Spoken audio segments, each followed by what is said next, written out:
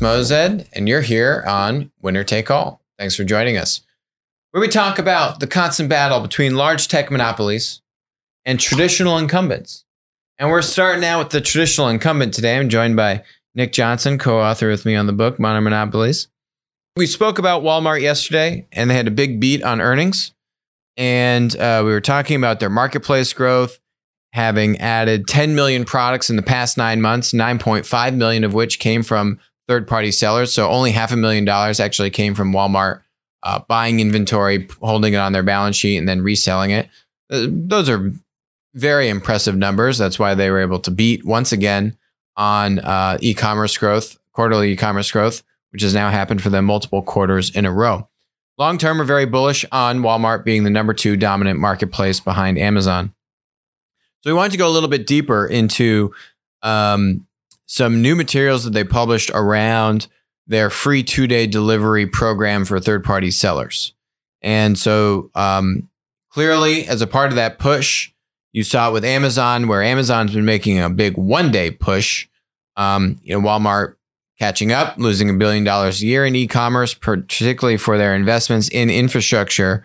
So you can see here where they're now providing a deeper dive on what it means if you are a seller to participate in their 2-day shipping program. So here they show by vertical. So home improvement goods having the biggest boost in basically what they say here, up to a 40% increase in GMV. So you're going to have a 40% higher likelihood of throughput of more purchasing if you can get it with free 2-day shipping. Sporting goods, video games. That's interesting. I don't know how many people are buying video games digitally, toys. At the end is automotive. I don't really know why they would have put automotive on the chart. Electronics is kind of interesting that's towards the end here. For automotive, is probably auto parts, if I had to guess, not like they're shipping actual cars today. Yeah, I guess. You never know. I mean, you'd think, I don't know, auto parts would be a better name. I don't know. Anyway, interesting how they just break out like men's apparel versus women's apparel. And the different categories here, outdoor. The nice thing about this is you can basically see what's resonating the most with their customer base. I wouldn't necessarily like home improvements. Very interesting, especially given yesterday's news that Home Depot had a pretty big miss on earnings. They dragged down the Dow a good amount. Meanwhile, this is by far their largest growth category is home improvement. So that it's pretty impressive to see. So basically here, if you do participate in 2-day shipping, you get a 36% chance of winning the buy box. So, right, all third-party sellers are competing for the buy box, which is 36% more likely. Yes. So it improves your chance of winning the buy box in terms of how they weighted in their algorithm. Amazon does the same thing with Prime shipping, I believe. What's really cool here is they break this down into different regions. So they have 140 different sub-regions. So if I'm a small business and I'm selling products on Walmart, that doesn't mean that I need to now be able to provide 2-day shipping coverage nationally if I'm based in California, if I'm based in New York or the middle of the country. So now you can go on and you can pick what region you want to agree to provide 2-day shipping. And basically, you're going to see a bigger boost in sales and all these kinds of things. Let's go a level deeper into this. And you can actually now, this is actually their kind of FAQs on how to sign up and this kind of stuff. Here are so you can have 2 models to do 2-day shipping. Seller managed, where you are either, managing your own warehouse and managing your own fulfillment, or you're using another, fulfillment network.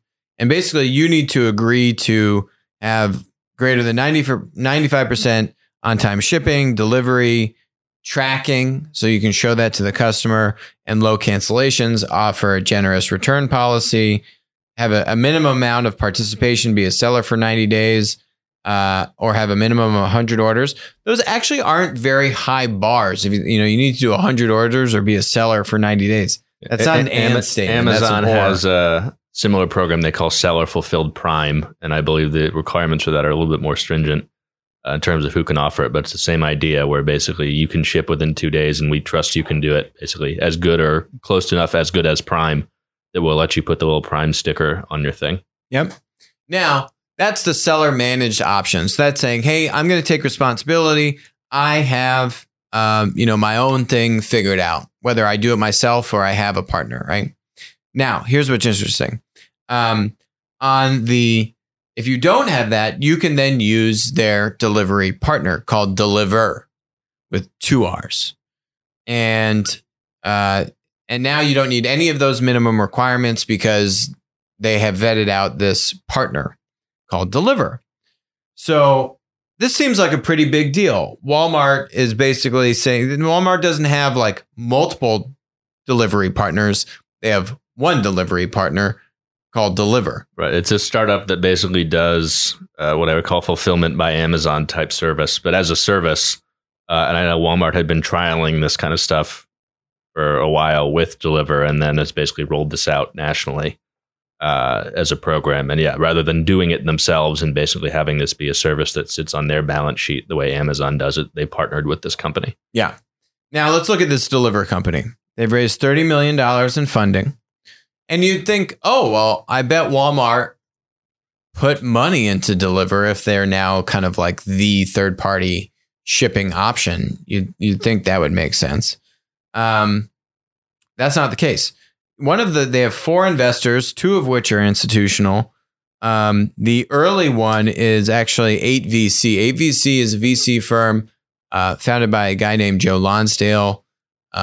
Joe has started a Palantir with Peter Thiel. That's probably one of his biggest claims to fame, but a number of other businesses. The guy understands marketplaces very, very well. Clearly, so does Peter. And then you say, okay, well, I don't know. There's in my mind, there's got to be some kind of like preferred connection with Walmart. What's going on now? 8VC has senior advisors. One of the senior advisors is this guy, Chris Soltemeyer, who used to be EVP of logistics at Walmart. And so this guy has left Walmart and he was running all of their logistics and fulfillment stuff. So now this makes a lot more sense to me. You also have former chief commercial officer of UPS over here, but still this Walmart connection. I bet this guy helped really, not to say that Deliverr doesn't have the expertise or doesn't deserve the business from Walmart, but I guarantee this guy, Chris, really helped thread the needle with Walmart, getting them into Walmart, navigating Walmart, figuring out how to set this up with Walmart. Yeah, you got to get the introduction, then you got to earn the business, and I'm sure that relationship helps. Yeah, absolutely. Pretty interesting. More to come on that. And again, long term, very bullish on Walmart. So let's jump to this. Our friend Ben Thompson was talking about this interview in his email today. We're going to play a minute or so of it. John Stankey was heading up Time Warner, the business that AT&T bought for $100 billion, which owns HBO and a number of other things. Now he's been promoted to COO, I think of like 8 of all AT&T. Anyway, he was in this interview with Recode. And what Ben quoted was a line where he said that they would let other content that AT&T doesn't own to be allowed to come into HBO Max's, streaming product. Not going to call it a platform because it's not a platform. And so that little quote loses the context. My mind was like, oh my God, finally, AT&T is going to let third-party user-generated content into the platform. This is going to be amazing. And, they're getting this fragmented supply, which they have a lot of leverage over, and this is really going to work.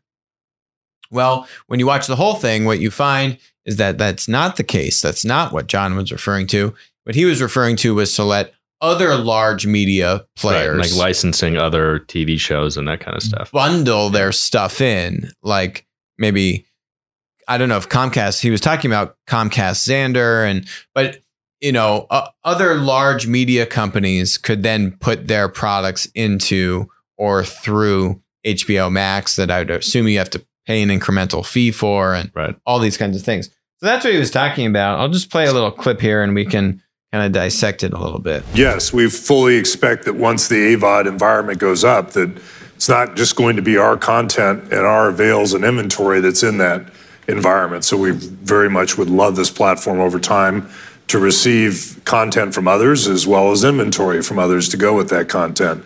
That's where that value proposition comes back through Xandr.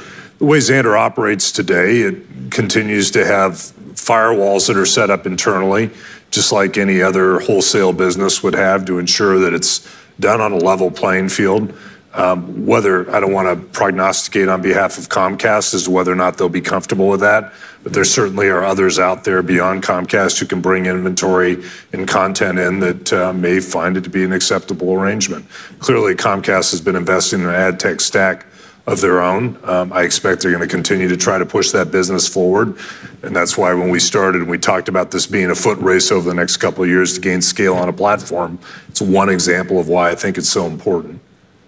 So non-Warner media companies would be able to have their content, their shows or movies distributed within? Would fully expect that the platform at some point in time is a platform that we allow others to bring content into. I don't think, from my point of view, we're ever going to have a lock or a monopoly on creativity. And, I think there's been a number of articles actually written the last couple of weeks about the frustration and the fragmentation of the bundle and what's going to happen. We're basically unbundling to rebundle. At some point, there will be platforms that reaggregate and rebundle. And we'd like the platform ultimately to be a place where reaggregation occurs. And that doesn't just mean our content. There is a future where they look at all the content has now kind of been unbundled, where you used to get one cable subscription and you would have... Now everyone has their own streaming service. Now everyone has their own streaming service. That's the unbundling. And there's a future state where there is bundling again. The difference is that you're not bundling up the fragmented supply. You're bundling up the compartmentalized buckets from HBO or the 5 to 10 different media players. Amazon already does this. You can subscribe to CBS All Access and those things. I don't think you can do Disney Plus yet, but they have other channel streaming services. You can subscribe through to Amazon to these other services. Right.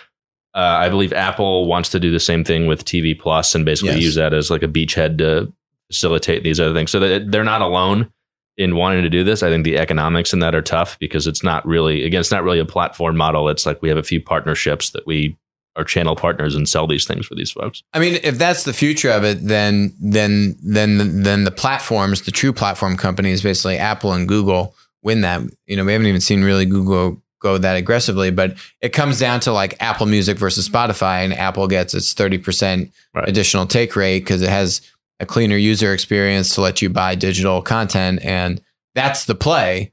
And you're at a serious disadvantage. What you need to do is find that fragmented supply amongst the user generated providers. Right. Can you give me access to HBO type of content and let me create derivative content off of that? Can you let all these kind of like influencers on different content platforms co-create or give me content that I put through my pipes?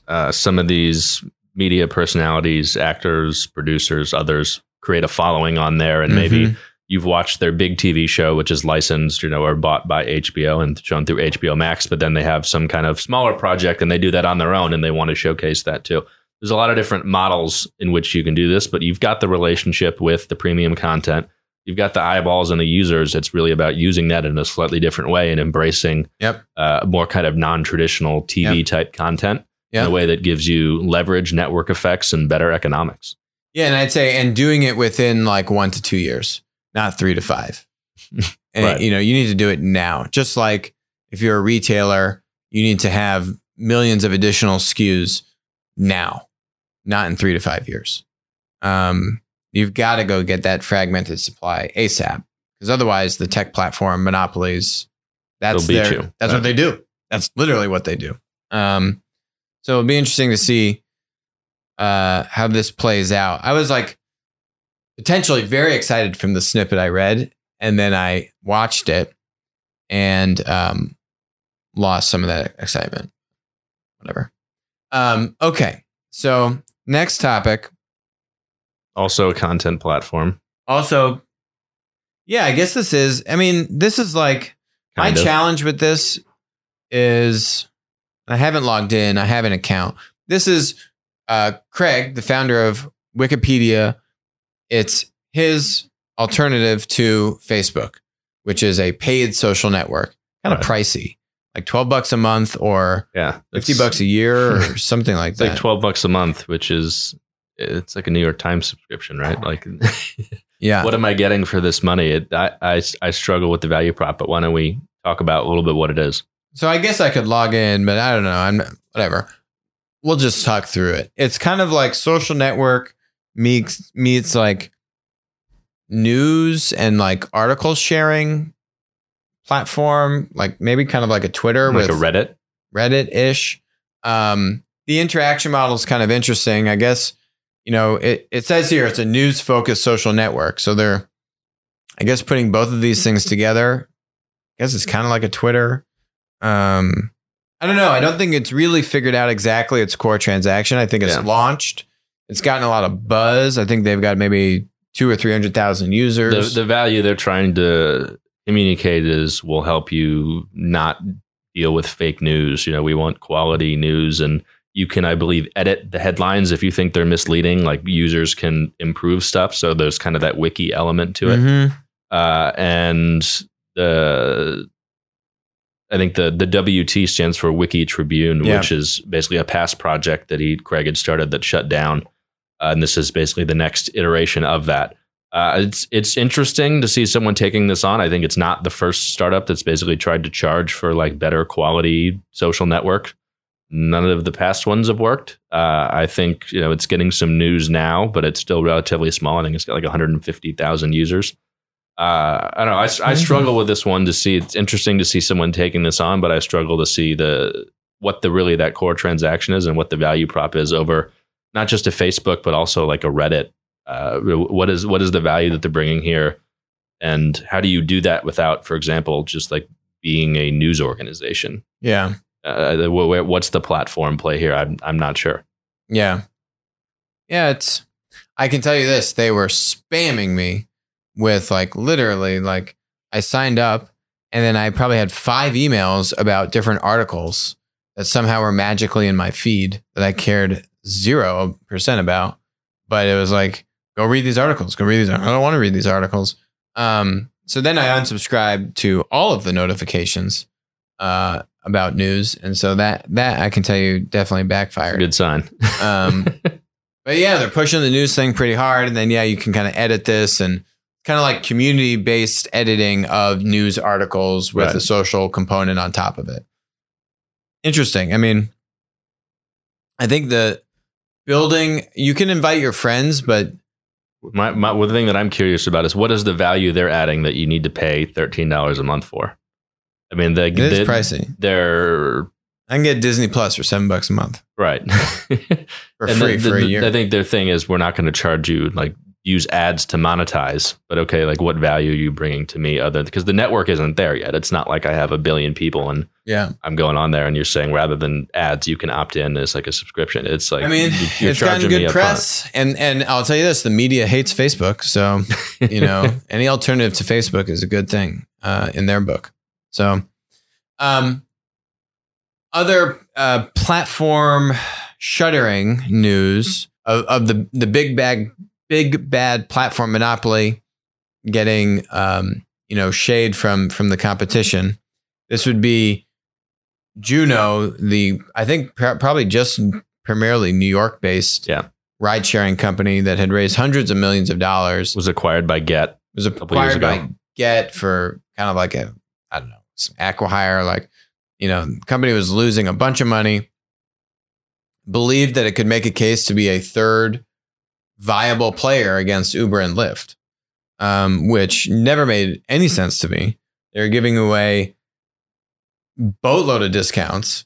Right. I think they were losing at one point. It said like $1 million a day, which is not to say Uber and Lyft aren't losing money, but Uber and Lyft also have much bigger market share and with that much better economics. And there wasn't clear why there would be room for a third player in the market. What's the sign say behind Alex over here? Winner take all. I think this is one of those proof points where you see there are two dominant players in the market in the US. There wasn't room for a third. And eventually that's going to play out when the third player runs out of money and it just doesn't make sense anymore. We've seen this in other markets, and now we're seeing it in ride sharing. There's going to be a shakeout in each market, and there's only going to be one or two big winners. Right. And now we're kind of seeing this. I mean, not kind of, but we're starting to see this in food delivery. And so what leaked today was that DoorDash has leaked they're considering a direct listing. I love this timeline from Modest Proposal. I can zoom in here. Basically what he's got is October 23rd, Postmates leaks they may do a direct listing. October 28th, remember we covered this, Grubhub's quarterly earnings. Grubhub says the industry is going straight to hell. November 9th, Bloomberg gets a leaked investor presentation that DoorDash wants to sell to Uber. November 19th, DoorDash leaks they are considering a direct listing. And then he has a nice summation here. I have no idea what the game theory here is, but you got 4 players, negative $1 billion in EBITDA, and a difference tolerance for losses. So as we were just talking about with Juno, Get, and then the consolidation on ride sharing, you're seeing the same thing happen on the food delivery, right. Which we've spoken about. We saw there's Postmates also. There's Postmates. We saw Caviar get clawed back out from Square. Yeah, they got bought by DoorDash basically recently. So there's still, I don't know, 4 or so these big players: DoorDash, Postmates, Grubhub, and Uber Eats. Probably about too many for the U.S. market. Yeah, I think you're going to see some consolidation, and it's a little bit of musical chairs of like, no, we're ahead, we're going to go public. No, you want to buy us. Some of this is going to shake out. Some consolidation is going to happen. I think you're going to see an acquisition or two happen at some point. I think it's a question of basically negotiating going on here, and folks trying to get the multiple that they want on that acquisition. Guess who has the most leverage? Uber. Right.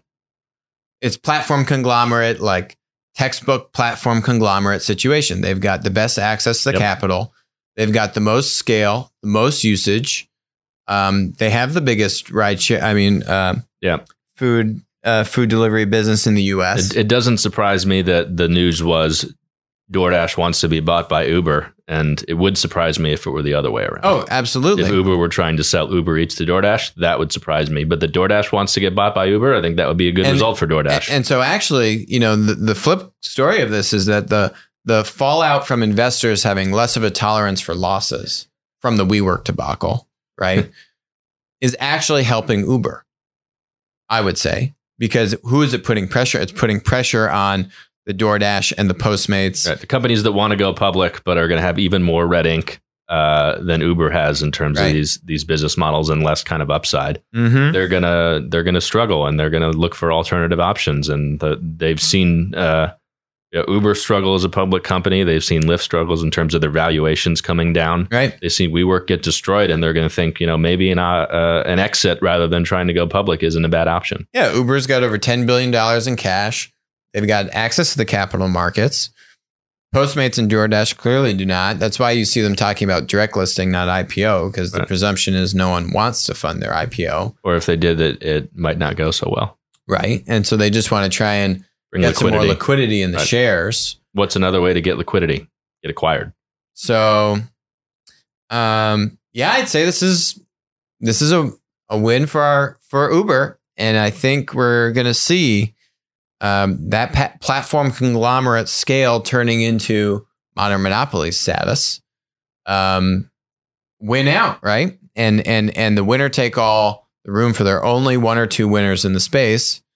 That thesis, tried and proven, continued to ring true in the food delivery marketplace space in the U.S. first, and then you'll probably see the shakeout in internationally in other areas that Uber has been playing as well. So, yeah, glad I tripled down when Uber just kept on getting destroyed in the stock market. So. Yeah. And Dara's prediction I wish I could go to this Dara lunch next week. No, in 2 weeks, but I'm going to be out of town. Dara, CEO of Uber, when Kara Swisher in her sunglasses, grills the guy and says that your business sucks, it's unsustainable. What's your AWS? And he says, not only is Uber ride sharing my AWS, but so is Uber Eats. Yeah. Delivers it with complete conviction because the guy knows. And that was just like 2 weeks ago or 2 weeks ago, maybe, that she was grilling him on this. And clearly, what the funny thing is, she's grilling him, telling him how bad his business is and how unsustainable it is. He's probably got DoorDash knocking at his door saying, hey, do you want to buy us? Hey, do you want to buy us? He knows what's going to happen. He can see where this is headed, and there's not going to be room for 4 of these guys, and Uber's in a better position than most of the other 3. Yeah. Yeah. I mean, it was good. It was good poker face, Dara. Anyway, that's it for us today on Winner Take All. Thanks for joining us. We will talk to you tomorrow.